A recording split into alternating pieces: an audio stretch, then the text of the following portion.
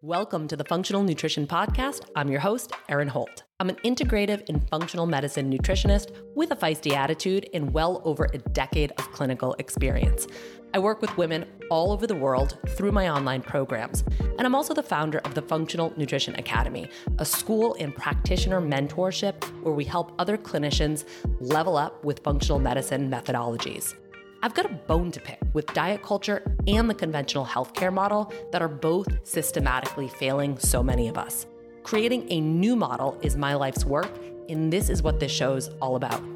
Please keep in mind this podcast is created for educational purposes only and should never be used as a replacement for medical diagnosis or treatment. If you like what you hear today, I would love for you to subscribe to the show, leave a review in iTunes, share with a friend, and keep coming back for more. Now give me the mic so I can take it away. Hello, my friends. I am recording from sunny Arizona. I've been here all week for a mastermind, which has been amazing. For today's Legacy series, I have one of my favorite episodes to share with you. The shoulds and shames of weight loss is what it was originally released as. It's kind of the companion guide, I would say, to episode 128, which is everything you ever wanted to know about weight loss. So if you're interested in learning more about weight loss from a physiological perspective, definitely go back to that show, episode 128. It is robust. It is chock full of info. So go there. Today, I'm going to talk more about belief systems and mindsets and really feeling crappy about our weight loss goals. It is the time of year where the weight loss messages are getting a little bit ramped up as we gear up for summer. I am not here to tell you what's right and what's wrong for you. I'm not even here to tell you what your goals should or should not be. By the way, that's what episode 128 is all about. It helps you kind of discern, is now even an appropriate time to consider weight loss from a physiological perspective? But this is what this episode is all about. The shoulds and the shames that we all feel when it comes to our bodies and body composition goals and weight loss and all of it. So just a heads up, I do mention the Carb Compatibility Project in this episode. Since it's a re-release, the dates might be a little bit wonky, but the next CCP is going to be run live in September. So we're going to get through the summer and then we're going to come out of the gate hot in September with the Carb Compatibility Project. That is my 4-week nutrition program. I love it. You'll love it too. So I look forward to seeing you there.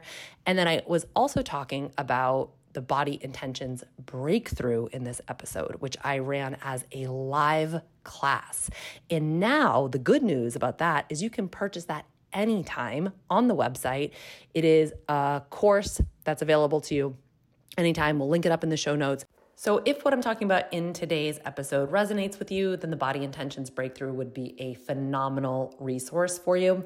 You can also take it a step further by enrolling in Manifest Your Health. So we've decided to open up a second beta round of Manifest Your Health in August. And we're going to be opening enrollment as early as next week for that. So this is a 5-week live taught course, but you also get free lifetime access to the Body Intentions Breakthrough with the purchase of Manifest Your Health, because the two methodologies really play nice together and kind of pull from each other's frameworks. Body Intentions Breakthrough was originally designed for body aesthetic goals, body composition goals, weight loss goals, whereas Manifest Your Health really encompasses so much more than that. And so if you want to be led through a live experiential practice, you can sign up for Manifest Your Health beta group, beta 2 in August, and you will also receive free lifetime access to the Body Intentions Breakthrough. So you can head to the website to check out all of these different resources. Hope to see you there. And without much further ado, here's today's show. Hello, my friends. I am officially back from my trip and ready to record. I went to Florida for a couple of weeks with the fam and then went to Dallas, Texas solo for a 7-day, very intensive work training. And this is my first week back at work. I'm feeling good. I'm feeling fresh.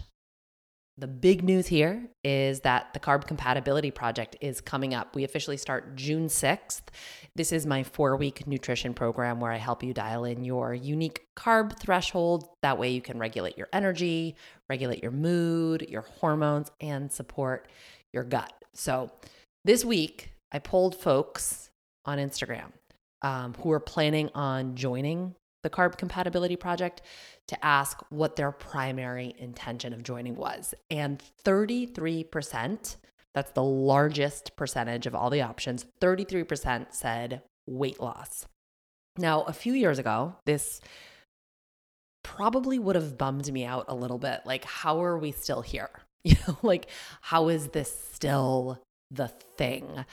The past decade, since I've been doing this work, I have worked with thousands of women who tie up their entire identity and their entire sense of worth into their weight. Women who have been on a perpetual quest for weight loss for decades.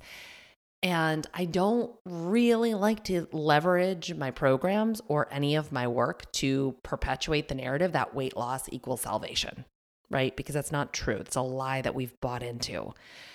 And I've found that this ongoing weight loss quest actually makes women less well. And also, there's been this conversation that I've been having for the past couple of years. And because I've been seeing this a lot, I asked a follow-up question on Instagram because I don't really feel like there's a ton of space being made for this. Of the people who chose weight loss as their primary objective for the CCP, the Carb Compatibility Project, over 60% said that they felt some type of shame or weirdness or funkiness about having that as a goal.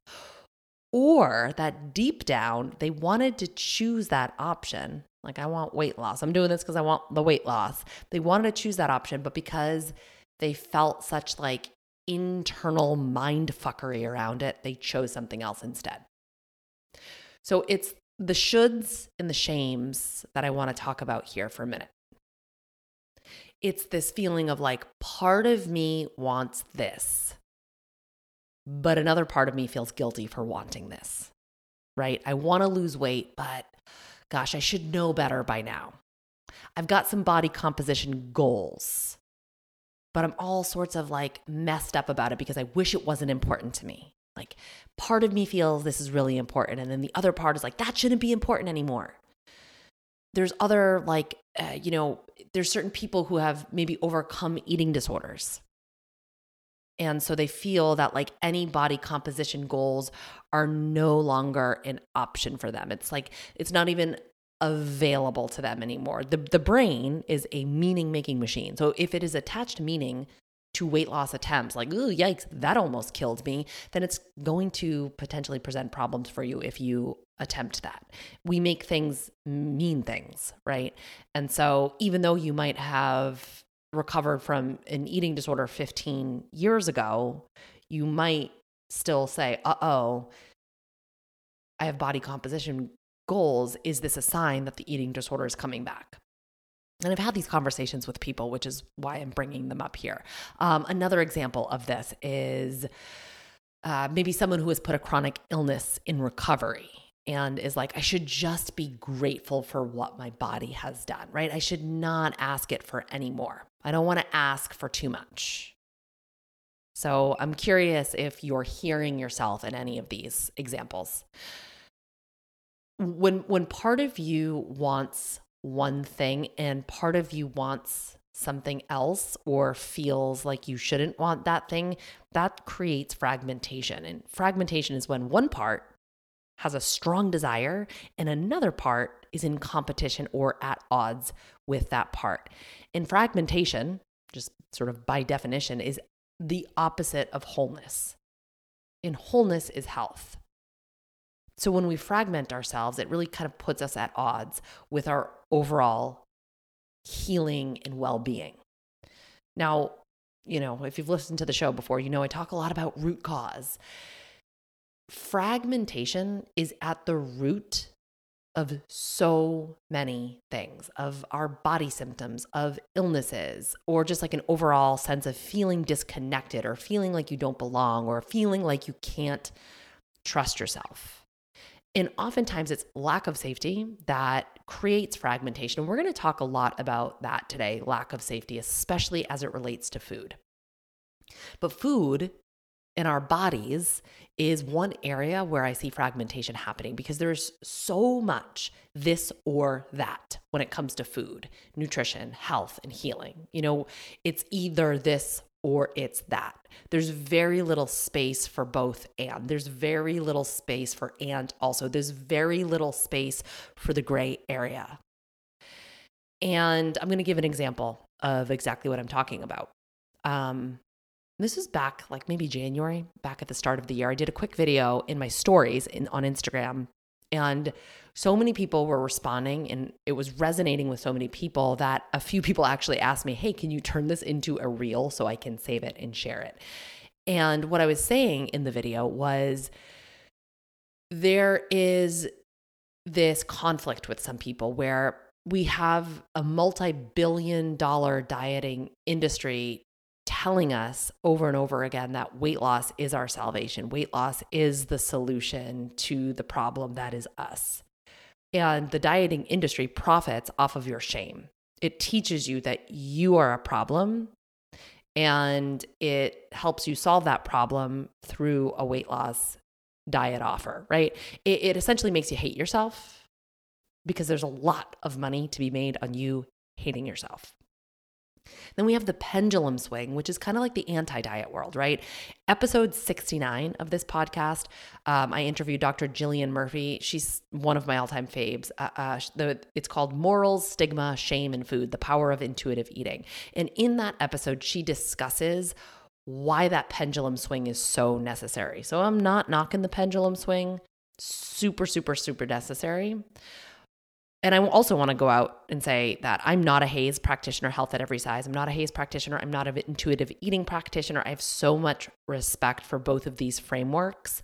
But sometimes how people perceive the messages of the anti-diet world is that we shouldn't want weight loss. And if we want weight loss, well, we're at odds with ourselves because we really shouldn't be having these feelings. So we're still internalizing the shame and the shoulds.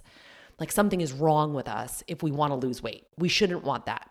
We should be evolved enough to know better.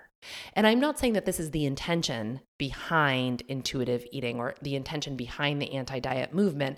What I am saying is that this is some people's perception. And I know that to be true because people are communicating that to me. Because if you're listening to this podcast and you practice intuitive eating, you're a clinician or you're a HAES practitioner or an intuitive eating practitioner, I don't want you to get super frustrated with like, oh, Erin doesn't get it. She doesn't understand. I totally understand the intention. And also what I'm saying here is that sometimes the intention is misunderstood. And so sometimes people's perception is that I'm doing it wrong. It can leave people feel like I'm damned if I do, I'm damned if I don't, right? The feeling for some people is that one side is telling me this is why you need weight loss. And then the other side is telling me, don't you dare want that. So the feeling is I'm wrong, I'm bad, I'm broken either way. And it leads us in the shames and the shoulds and the guilts, and it leaves us fragmented. Jessica Flanagan, who you heard from in episode 198, she's one of my old mentors.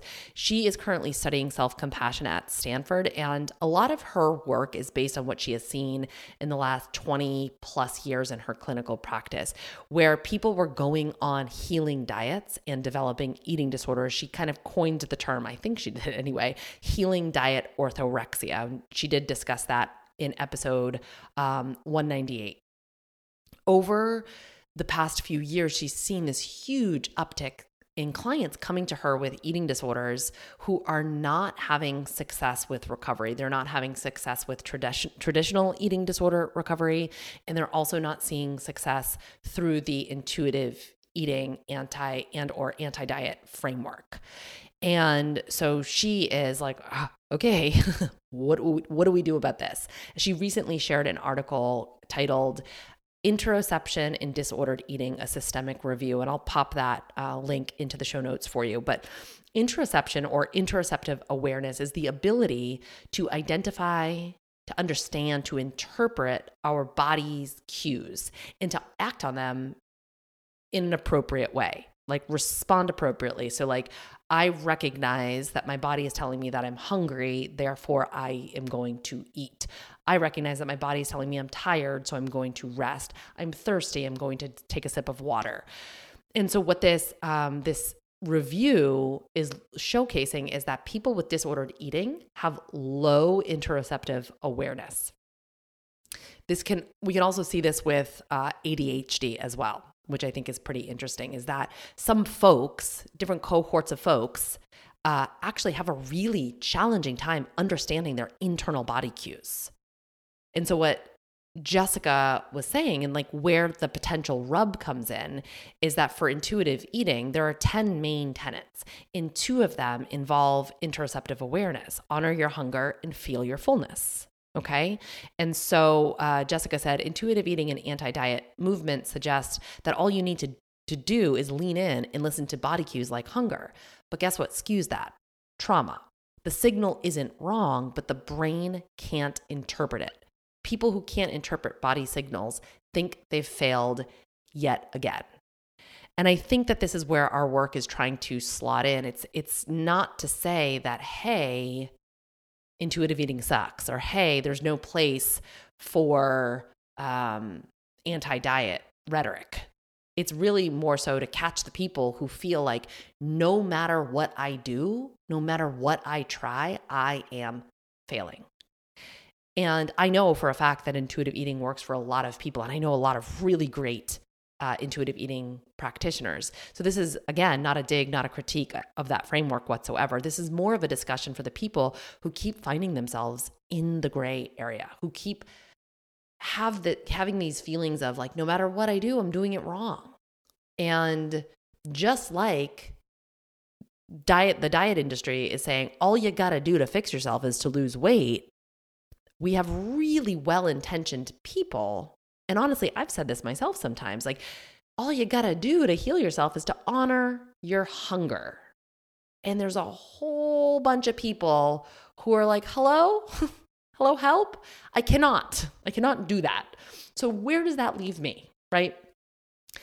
In the Carb Compatibility Project, I quote Janine Roth, and paraphrasing, it's like, she says, telling somebody to just trust themselves is like throwing them to the wolves, right? Just trust yourself. Just lean in. Just listen to your body. If somebody doesn't have the appropriate tools to do that, those are just words, right? So we have to give them the tools as well. And these are things that you can't just do. You can't just let things go. The brain is an efficiency machine. It is trying to make things easier for us. It's all about efficiency, not so much accuracy, efficiency. And so it does that by like grouping things together and categorizing things. And one thing that it does is it groups chains of experiences together as emotion. So you go through an experience and the brain's like, oh, I'm going to dump that in the anger bucket. Oh, I'm going to put that in the sad bucket. I'm going to put this over there with guilt. I'm going to tuck this away with shame. And we just continuously add to it. And so this is all hardwired in.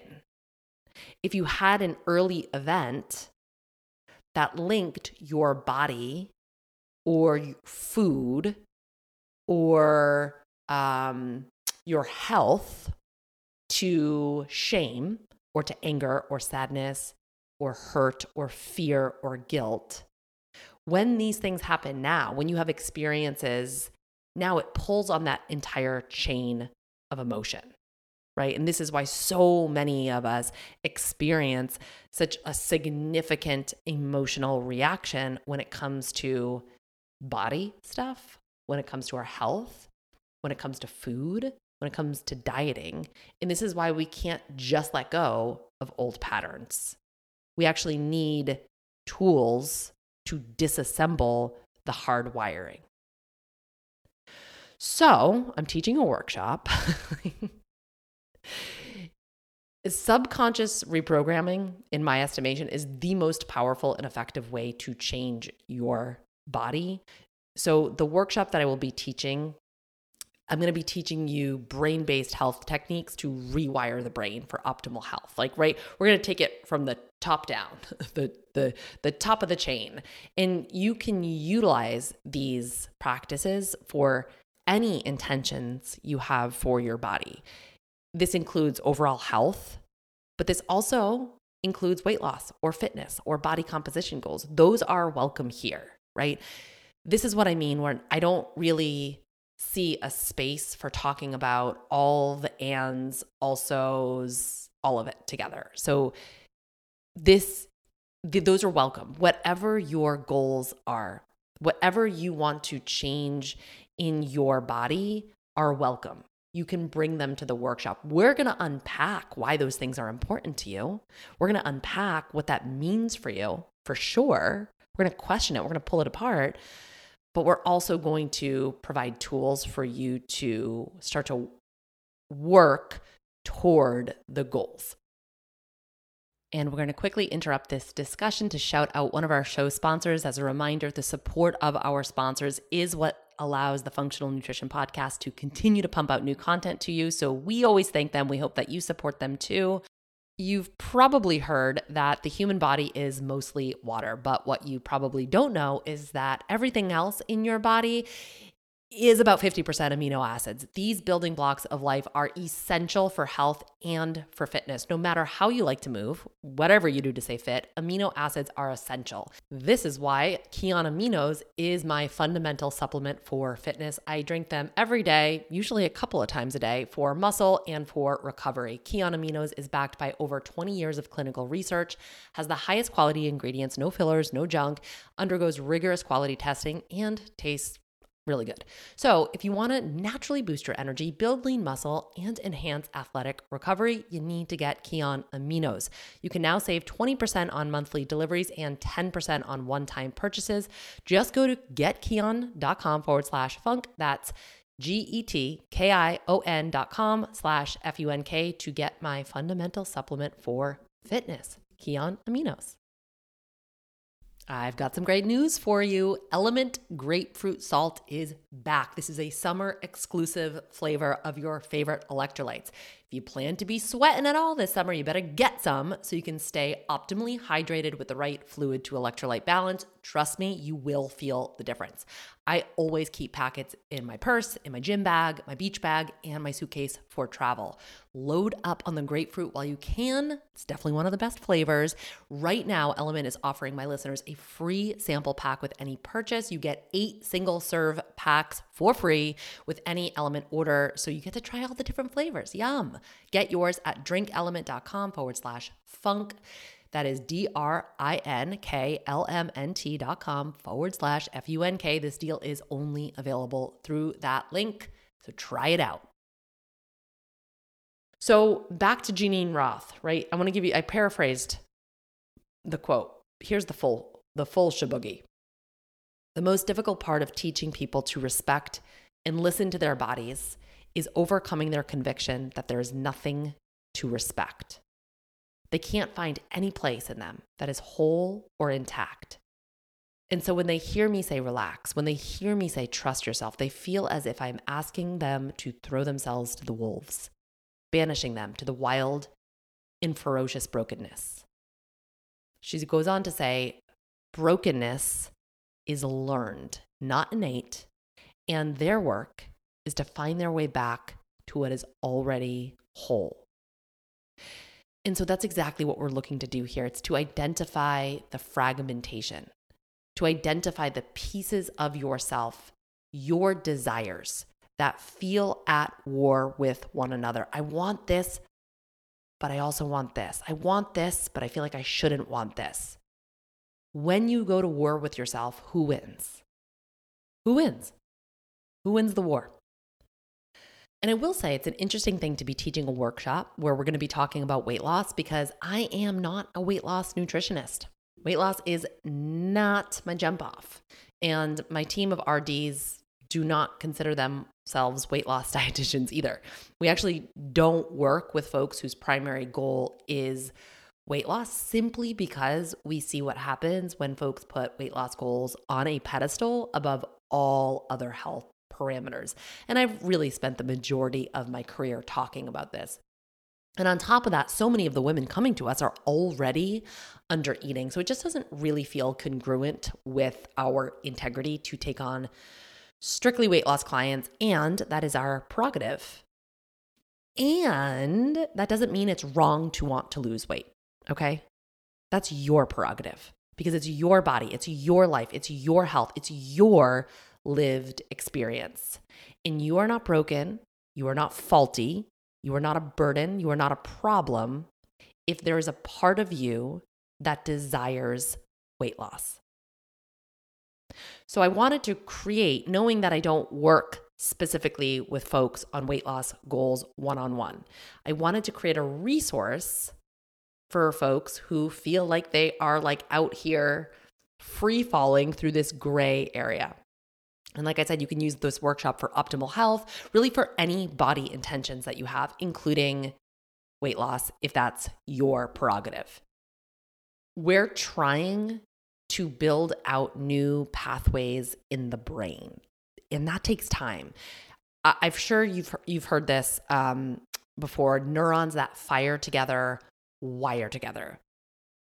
So you have a lot of practice with repeated thought patterns, with repeated beliefs, and therefore repeated behaviors. We all do. Most of us are operating from our subconscious most of the time. So that will continue to refire those neural networks and reinforce the old pathways, which will continue to get more of the same. So it's like same thoughts, same beliefs, same behaviors, create the same thoughts, same beliefs, the same behaviors, and you just continue to produce the same reality. While some of the concepts that I plan to teach in the workshop will be game changing, like just hearing it, you're going to be like, oh shit, like, aha, things will click into place for you. The real change comes with practice. I know that's not super sexy. It's not glamorous. It's not super sellable, but it's the truth. So the more you do it, the more it will be hardwired in. Remember, the brain is an efficiency machine. So this isn't something that you can just change your brain with, like, just by hearing it once. You do have to repeat it over and over and over again. And so the CCP creates the infrastructure to do that. It's a month-long training for this, essentially, where we have the time and the space together to repattern. And you get to ask questions along the way. We use the framework of a 4-week nutrition plan, which is specifically designed to support metabolic health, brain health, and gut health. And honestly, that's why some people do this, right? It's specifically for the physical support. They want to lower their A1C. They want less brain fog. They want better digestion. They want better poops. Totally fine. Totally valid. Somebody from our last group said, I really enjoyed this program and your approach. I went into this looking for a reset, and that is exactly what this did for me. And I feel good, less bloated, more energy, and no more fogginess. Awesome. Her goals were physical and her results were physical, and that's perfect. But then there are some people who are like, I want to completely change the way I approach food and my approach to fueling myself. And this program also accomplishes that. So last time somebody said, this program has changed the way I approach eating and my food choices. I've learned a lot about my body's reaction to food and my mental approach as well. Somebody else said, I have more energy, less sugar cravings, and it basically has kept me on track. This wasn't just a class, but a way I can respect myself more. Oh my gosh, my heart. That feels so good in my heart. So we can use the framework, and while we're doing this, we can notice and assess our own patterns. And so that is really my answer to the questions that comes up often, which is this: how can you approach a structured food plan without restriction? I love this question. And I think that this is such an important conversation to dive into. So get ready, buckle up, because we're going in. My answer to this is self-inquiry. So I'm going to, I can't give you the step-by-step, like step 1, do this, step 2, do this, because this is really an inner journey. Like looking at your patterns, looking at the beliefs that come up. Why do you approach things this way? What does it represent for you? What does it mean? So I'm going to use a real world example. This question came in one of our Facebook groups. So I have a program called Eat to Achieve. It's a 21-day whole foods nutrition program. You can buy it anytime. It's self-study. So a lot of folks like to purchase it if they're waiting for the CCP, because the CCP, we run it live, right? And Eat to Achieve is totally self-study. So there's nobody like walking you through the steps. Some people just like it as a reset or to use as an elimination diet. So that's available. And somebody who is currently in Eat to Achieve, she posted this. I have a question regarding diet culture, disordered, restricted eating. I joined the Eat to Achieve program because I'm ready to transcend my patterns of disordered and restricted eating that for the past few years have shown up in the form of Whole30, cleanses, elimination diets, etc. While each of these programs has helped to clean up my diet, kept me on track with my food choices, and helped me explore functional nutrition, which I believe in, I tend to white knuckle it for the time period that is prescribed of the program and then fall back into poor habits soon after the program ends. I realize that I use them as a way to control, and without them, I seem to be lost. I would like to shift my mindset with this program, but since it is the same concept, eliminating dairy, gluten, and grains, which my ego feels is restrictive, I'm somewhat afraid I will repeat the same process I am wanting to transcend. Do you have any thoughts on this? And I do. Turns out I have a lot of them. So I read the whole, the majority of her post because words are important. I am always listening to people and listening to their words and listening to how they phrase things so I can go in and understand their model of the world. I can understand their belief structures because it's really hard to affect change without first understanding these things. So let's unpack this a little bit further. What I am hearing this person say, I have to white knuckle in order to be successful. She's saying restriction begets results. And I say that because Eat to Achieve provides 3 different levels. And part of that rationale is to help you leverage your own autonomy when it comes to food. So she mentioned that this plan cuts out dairy and gluten and grains, but not all levels do that. Level 3 does that because it's designed as an elimination style diet. But not all levels do that. So this is where we say, isn't that interesting? This is where we observe our own patterns. And so notice that she just went right to level 3, right? She didn't even entertain level 1 or level 2. She was boom, right at level 3. That's the plan that pulls out the most food groups. So I wonder, is there something about the most restrictive option? Because she's telling me I don't want to take a restrictive approach. I'm choosing the most restrictive option though. So is there something about the most restrictive option that feels the best to you? Is there something about being the most restrictive that feels like it will promise the best results? That is self-inquiry. That's a question for self-inquiry. A friend of mine did Eat to Achieve years ago, probably 5+ years ago. And she told me she immediately jumped to level 3 because it seemed like the hardest and the most challenging. And so for her, she had made meaning in her brain. I get the most out of things when I choose the hardest, most challenging option. She caught herself throughout the program and ended up doing, level 1 or level 2. But this is where we have to really start to unpack our own patterns and our own approaches, right? Because the Eat to Achieve eating plan might not be very different than other eating plans that she's done in the past. However, what is different is this process of self-inquiry in watching your own patterns and your own behaviors. Other things that I heard her say, I am lost without rules, right? So these are beliefs that I would ask her, like, do these beliefs feel true, right? I have to white knuckle in order to be successful. Restriction begets results. I am lost without rules. I can't be left to my own devices with food. I can't trust myself. Dieting in food takes up a lot of space in my life. These food changes feel restrictive to me. So that was my takeaway. So she's already self-identified some of her patterns here, which is huge. Knowing that these things are her old patterns, and knowing that her old patterns didn't take her where she wanted to go, she can recognize that it's time to choose a different approach now. No problem can be solved from the same consciousness that created it, right? It's one of my favorite quotes. In other words, if you do what you always did, you get what you always got, right? If you want new results, you need a new approach, right? Are we all together on that? You want new results, you need a new approach, right? But, so we can get that, we can understand that consciously. We can be like, yes, I'm locked in.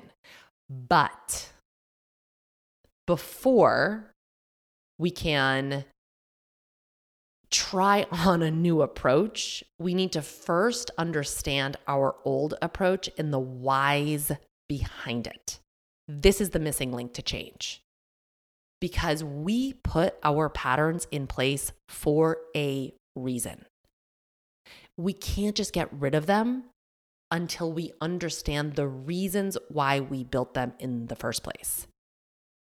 So we have to explore our own beliefs as they relate to food and challenge those beliefs, okay?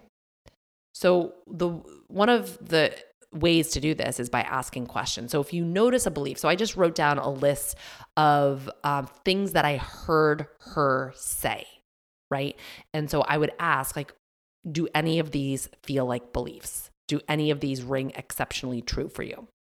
So let's pick one of them. I am lost without rules, right? So we would say, is this true?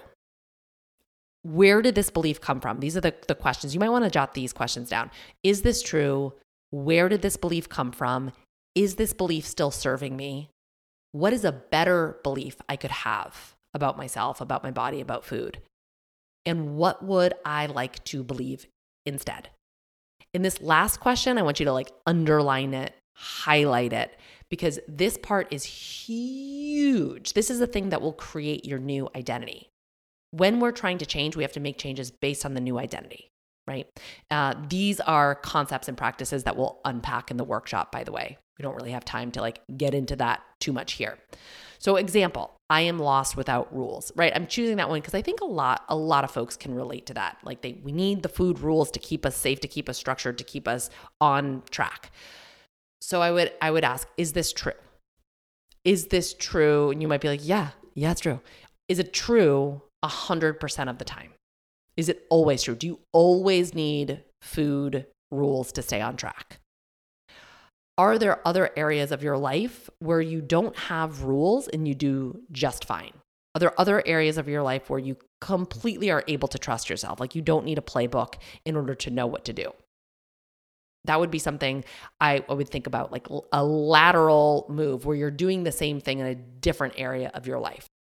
Sometimes when we're looking to disprove a belief about ourselves or ask, like, is this true? Is this real? We can look for examples of the contrary in other areas of our life. So is there another area in your life where you do not need rules to keep you on track?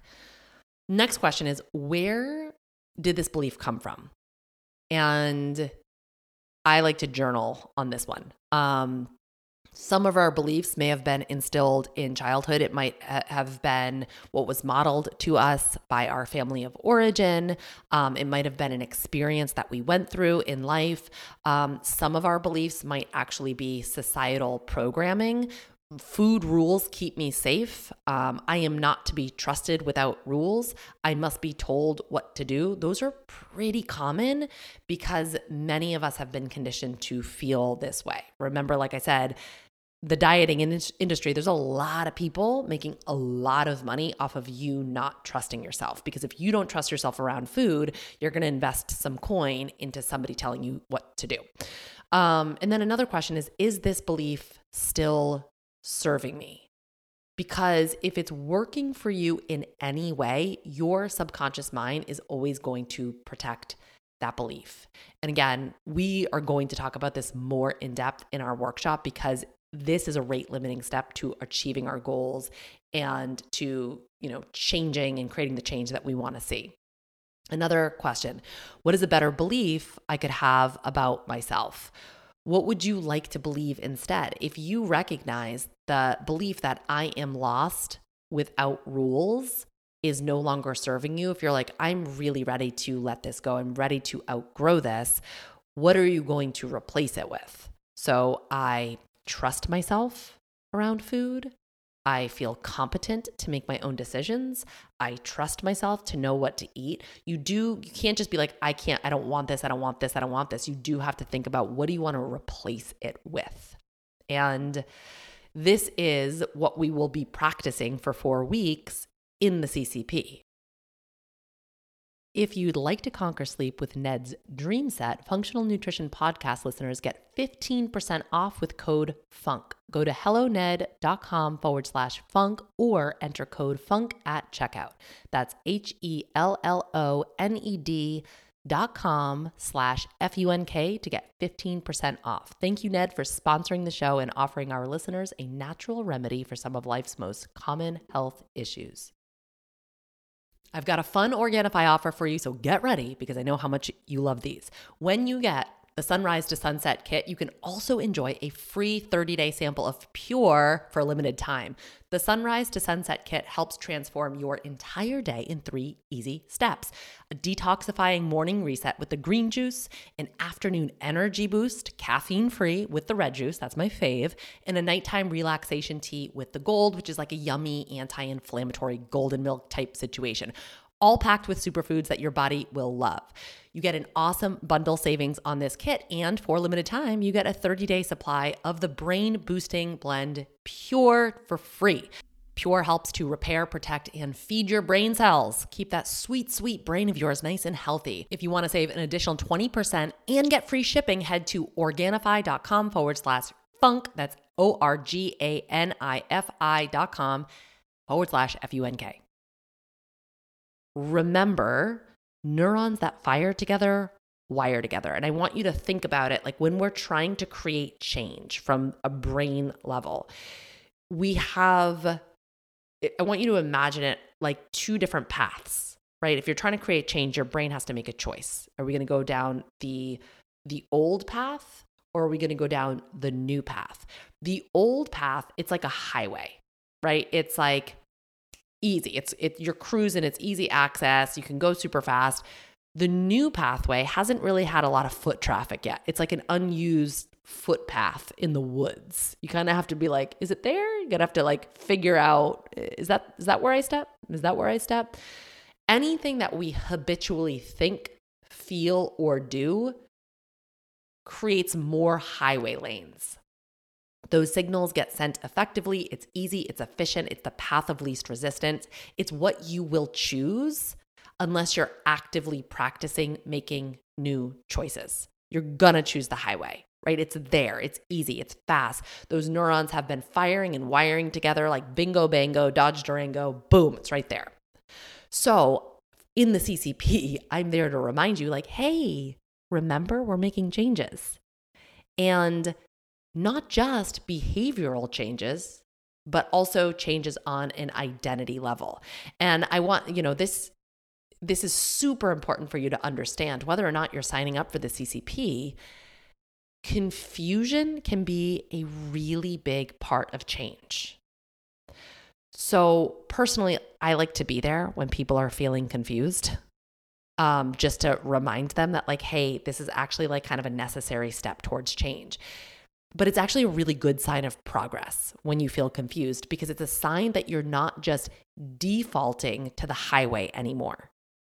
Because when the brain is trying to make new decisions between, do I choose the highway or do I choose the footpath? it has to consciously choose the new one. And this is when we can register it as confusion, right? But again, it's a good sign. Confusion is a good sign that you're not just reflexively defaulting to old patterns. You are actually building out new hardwiring for your new identity. It can feel a little clunky, and that like clunkiness can register as confusion. But before we even get to the path, before we can even choose that new path, that new identity, we have to recognize why we're operating from the old identity, right? This is major. This is like, I think my opinion is like, this is where people, this is like the thing that really holds people back from really making change. We have to understand why we keep making choices that we don't want to be making anymore. We have to uncover the deeper intention, the deeper meaning behind those choices. Subconsciously, we're trying to get deeper needs met. So we have to figure out like, what are those needs? Right? You're not making these choices for no reason. And that's what happens. Like, we don't understand ourselves and we're like, why the fuck do I keep doing this? Why the fuck am I back here? And we self-flagellate and we go into like shame and blame. And then that just reinforces those neural pathways of shame and blame. So it's really, really, really hard to make change from that place. So we have to understand, what are the deeper needs that we're trying to meet? What is it that we're truly desiring instead of this? And how can we give ourselves that thing that we are truly, truly, truly desiring? So I know that these are like pretty big concepts, and like I said, we're going to unpack them more in detail in the workshop because I really want you to like totally understand this. But let me give you a real world example of this. And this is going to be for my Bravo fans because I'm talking about Jackie on Real Housewives of New Jersey. So for those of you who do not watch Bravo Housewives, how dare you, first of all. But Jackie is a very accomplished woman. I would say, I don't know how old she is. I would guess she's early to mid 40s. She has 4 children, I think, seemingly happy marriage. And she has been suffering from an eating disorder for like 20 plus years.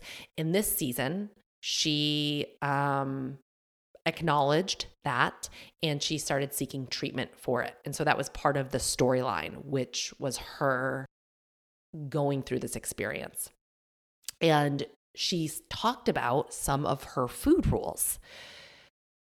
One being she can't travel more than 4 nights. So she had never traveled more than 4 nights because she couldn't really plan her more than 4 nights worth of meals.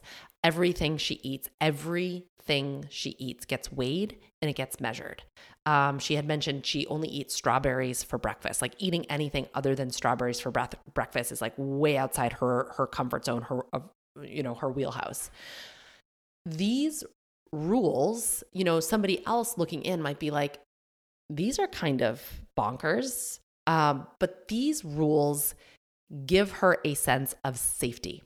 Now, I will say it's a false sense of safety because she really isn't keeping herself safe this way. She does have some health and potential medical concerns, from restricting her food for so long. But in her mind, it's not a false sense of safety. It is safety. It's interesting because our beliefs have a real way of protecting themselves. They feel very real to us. They feel like truth. In her mind, in Jackie's mind, this is real. In her mind, food rules keep her skinny. And skinny means love. It means acceptance. It means safety. So for her, food rules mean safety. It's back to that fragmentation piece because we could see this play out on the TV screen. There was a part of her who deeply wanted to get better. She was seeking treatment for the eating disorder. She wanted to get better. She's like, I want this so bad. And there's a part of her that is terrified of what getting better means. So these parts are at odds with each other. That's the fragmentation. So she has this belief like, I created all of this. I have a good life. I created this love. I created this life. I created this family. I created this wealth as a skinny person. So the fear is, will it all go away if I gain weight? And one of the episodes, we heard her ask her husband, will you still love me if I gain weight? Man, that one tore me up a little bit. I'm not going to lie. I was like, ugh. If you think about Maslow's hierarchy of needs, we've got the physiological needs, we've got safety, and love and belonging is right there. Right there. So for Jackie, taking away her food rules takes all of that away from her. It takes away her sense of safety. It takes away her sense of love. It takes away her sense of belonging. So you're starting to understand why it's so hard to change behavior, right? So I'm going to stick with that original belief that I am lost without rules because it's such a common one. And you might see yourself somewhere in these two women. If it's not Jackie, perhaps it's the Facebook poster, right? And especially if you judge yourself for these beliefs or habits or patterns. If you're like, I am picking up what you're putting down, and man, do I carry a lot of judgment around all of this. I want to ask you this. Is there a time in your life where you lost love and you lost belonging? And how did that feel? And was it so painful that you do anything to avoid it again? So is it possible that these rules are protecting you from feeling and experiencing that pain again? And if so, isn't that a beautiful thing? Isn't that a beautiful thing? And so can we shift just even slightly, just for a moment, just for a second, into self-compassion? Because at the end of the day, what you are saying is that I love me so much that I want to keep myself from experiencing that pain again. And maybe that brings you just a little bit deeper into understanding yourself. And maybe that is what allows you to access just a small moment of self-compassion here. Because there's also a sidecar belief here. And it's this. I don't think I'm strong enough to go through that again. I experienced pain and it fucking hurt. It hurt bad. And I don't think I can handle going through that again. So I'm going to set up all these walls, these boundaries, these rules. I'm going to set up this fortress to protect myself from that experience. Because I'm not going back there. I'm not going to do it. I don't think I can handle that. It makes me think of Glennon Doyle when she said, we think our job as humans is to avoid pain. Our job as parents is to protect our children from pain. And our job as friends is to fix each other's pain. And maybe that's why we all feel like failures so often, because we all have the wrong description for love. Maybe, these are my thoughts, maybe this is why we all feel like failures at self-love. Maybe it's because we think that self-love is about protecting ourselves from pain, when in reality, it might be about sitting with ourselves through a painful experience. Glennon Doyle says, is it possible that we're trying to protect ourselves from the one thing that will allow us to become the people we dream to be? And so, again, I ask you, are you starting to understand why it's so hard to change behavior? And are you starting to maybe cut yourself some slack if you're someone who's made a lot of efforts to change but hasn't been able to? And listen, that can apply to weight loss attempts, to getting healthy, to physical fitness goals, to healing a chronic illness, to eating disorder recovery, all of it. All of it is okay. All of it is welcomed here. But if you're not approaching change from a subconscious brain emotion-based level, it's kind of like fighting an uphill battle. It really is. The work that I do with my clients, I see it on 4 different planes. 1 is the physical body, 2 is the mental body, 3 is the emotional body, and 4 is the energetic body.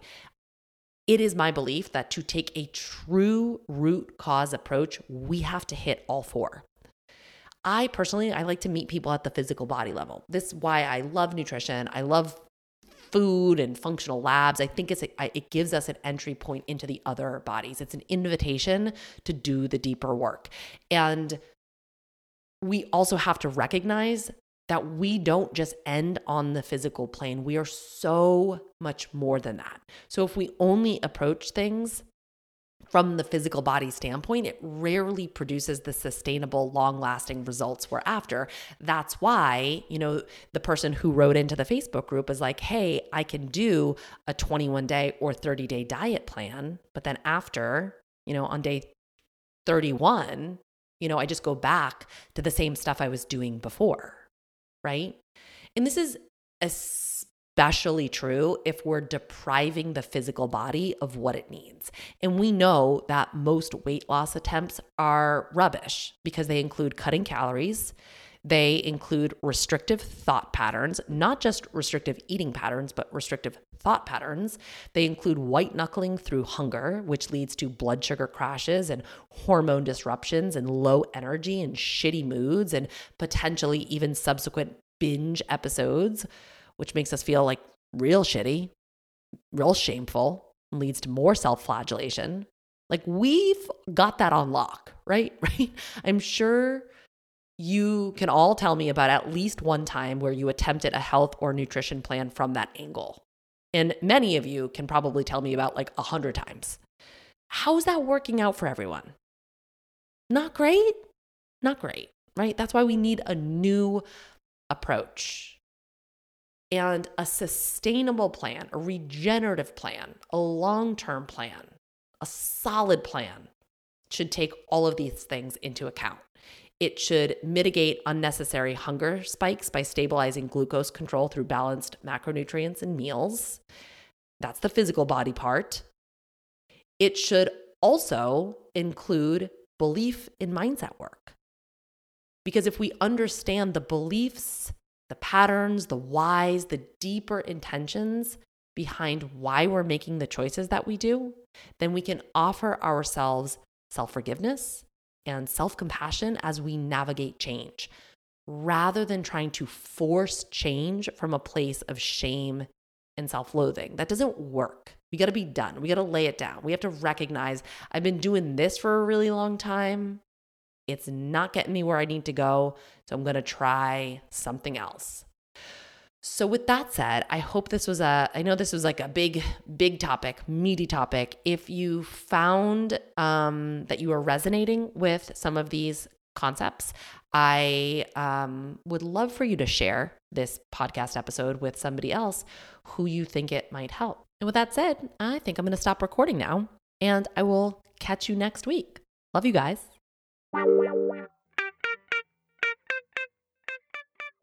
Thanks for joining me for this episode of the Functional Nutrition Podcast. If you got something from today's show, don't forget to subscribe, leave a review, share with a friend, and keep coming back for more. Take care of you.